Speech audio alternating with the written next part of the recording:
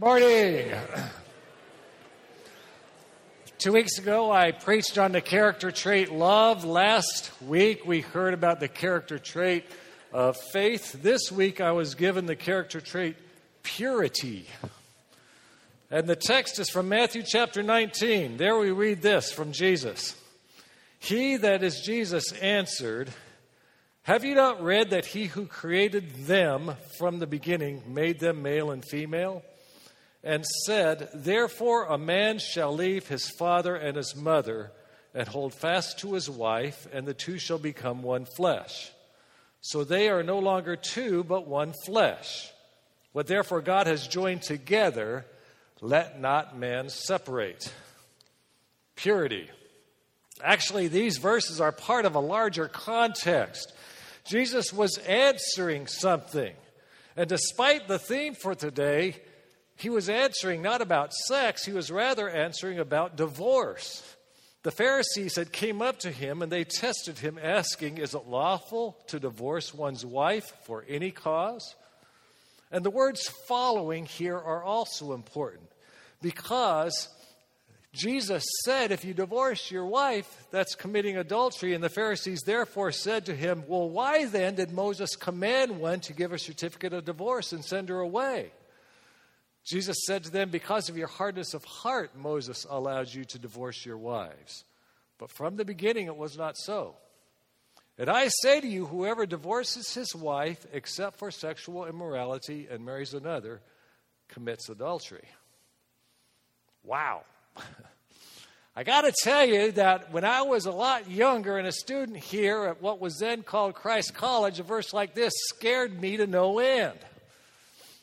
You see, when I first came out here, I married a girl named Michelle, and she just took me down for the count. She had a great smile.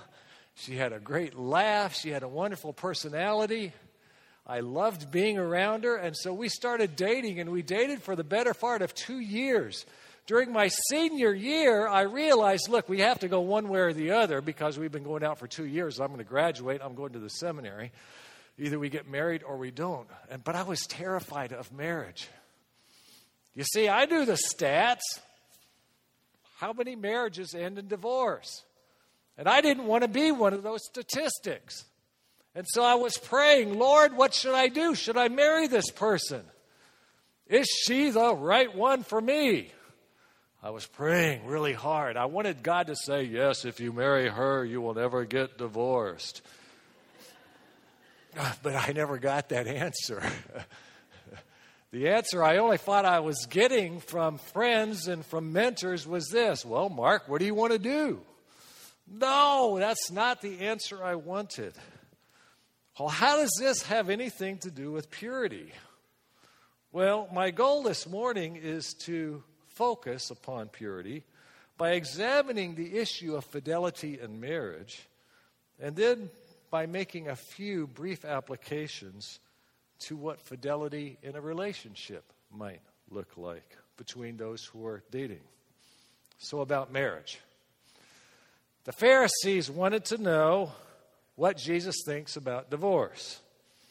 We see these concerns expressed several times in the New Testament. Given that spouses are generally hard to live with, when is it okay to get rid of one? And apparently there were two thoughts at this time. There was one particular rabbi who went by the name of Shammai who taught similar to Jesus that you should never really divorce a spouse except for the most extreme circumstances, and that is if your wife has been unfaithful to you. But other teachers were far more permissive. One rabbi who went by the name of Hillel apparently taught you could divorce a wife if for no other reason than she didn't know how to cook and she gave you bad food. Thank goodness my wife did not have this attitude about me, or else my first failed barbecue, she would have left me a long time ago. Taken to its extreme, what does this look like? Try this wife, don't like her, get another. Try that wife, don't like her, get another. Such attitudes among the Judean males would have caused great hardship, especially for the women. You see, there was no stigma to a divorced man getting remarried, but there would be a stigma for a divorced wife. She would probably have a tough time getting remarried. She would be easily taken advantage of as a single woman. She would not have any representation in the temple or in the courts. She would have a tough life. And so Jesus' comments here are directed as much against the men, this use, divorce, and try again mentality. It's against these attitudes that he is responding. It's kind of like serial adultery. Try that one? Try that one. Oh, try that one. Typically, however, Jesus reorients the question. You see, brothers and sisters, no one was asking Jesus the right question. They just wanted to co-opt him. They just wanted to know, when is it okay to get rid of that wife? No one was asking the right question. They should have been asking this: how can I make a marriage work? That's a different question. And that is, in fact, the question that we hear at the cross. You see, because of our sin, Jesus does not take the attitude which he could, gee, how can I get rid of these people? We have a broken relationship. Jesus asks a different question. What can I do to restore it? And from the cross, we see an answer. We see Jesus giving everything so that we can have forgiveness, so that we can have restoration, so that we can have peace, so that we can have security. You guys are asking the wrong question, Jesus said. You just want to know when you can get rid of a person. You ought to be asking, how can I find healing? How can I make it work? At least that's the question we hear at the cross. Well, how might this apply to dating? Remember I said I was going to say something about that. Well, let me suggest a few connections. It seems to me that there is also a use and discard attitude prevalent in some sections of society in regard to sexual relationships. How far can I go with this person tonight? This also, I believe, is asking the wrong question.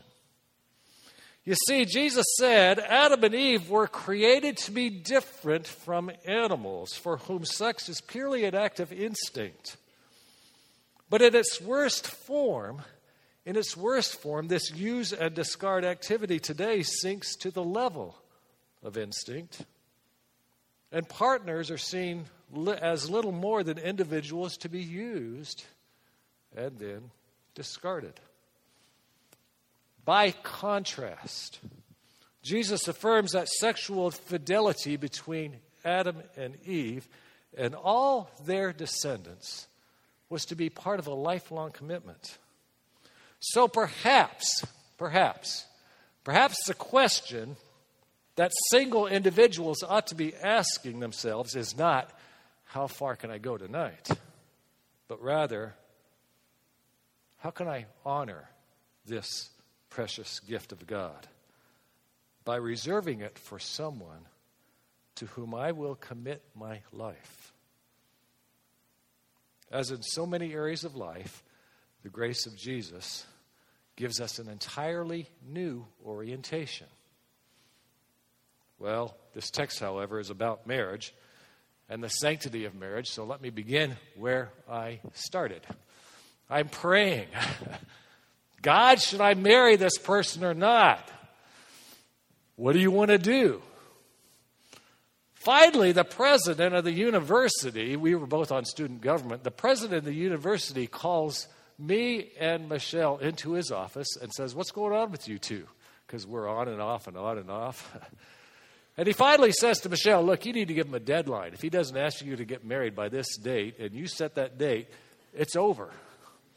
Thanks a lot. I did not know the date that she set. She set it as February 1st, her birthday. Now, I kid you not, this is actually how it happened. I'm getting more and more anxious and more turmoil, and finally I realized what God was trying to tell me, something He has always said in His Word. Mark, if you marry Michelle, I will bless you. If you don't marry Michelle, I will bless you. What do you want to do? And so on the 31st of January, I'm talking to my sister. We're in her apartment. And she's not with me in the room, and I'm talking. And my sister finally says to me, Mark, you know you're never going to be happy without her. Just ask her to get married. Hang up the phone, and this is how it happened. I walked into the living room. She's sitting on the couch. Well, do you want to get married?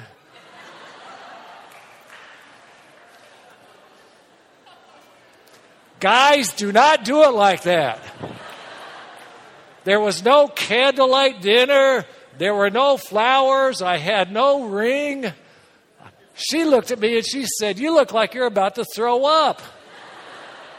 Why did you ask me tomorrow when you feel better? On her birthday, I asked her again.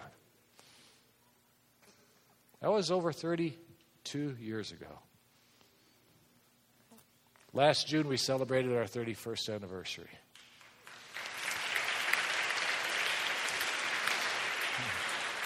Now, I say that not to make you think I'm some expert at marriage, because it's kind of a mystery to me, still. But I have discovered this. Jesus kept His promise. He blessed me in my marriage. Because there I know grace. There I know acceptance. There I know His love at a dinner table. There I know security when I come home after a long day at work. I've discovered this. Fidelity in marriage and its blessings. What does that mean for you? Let's start asking the right question about fidelity and about a precious gift which goes along with a lifelong commitment and all the joys that are part of a marriage. May God bless you in this stage of your life so that you can know His grace and commit your lives to that grace. Amen.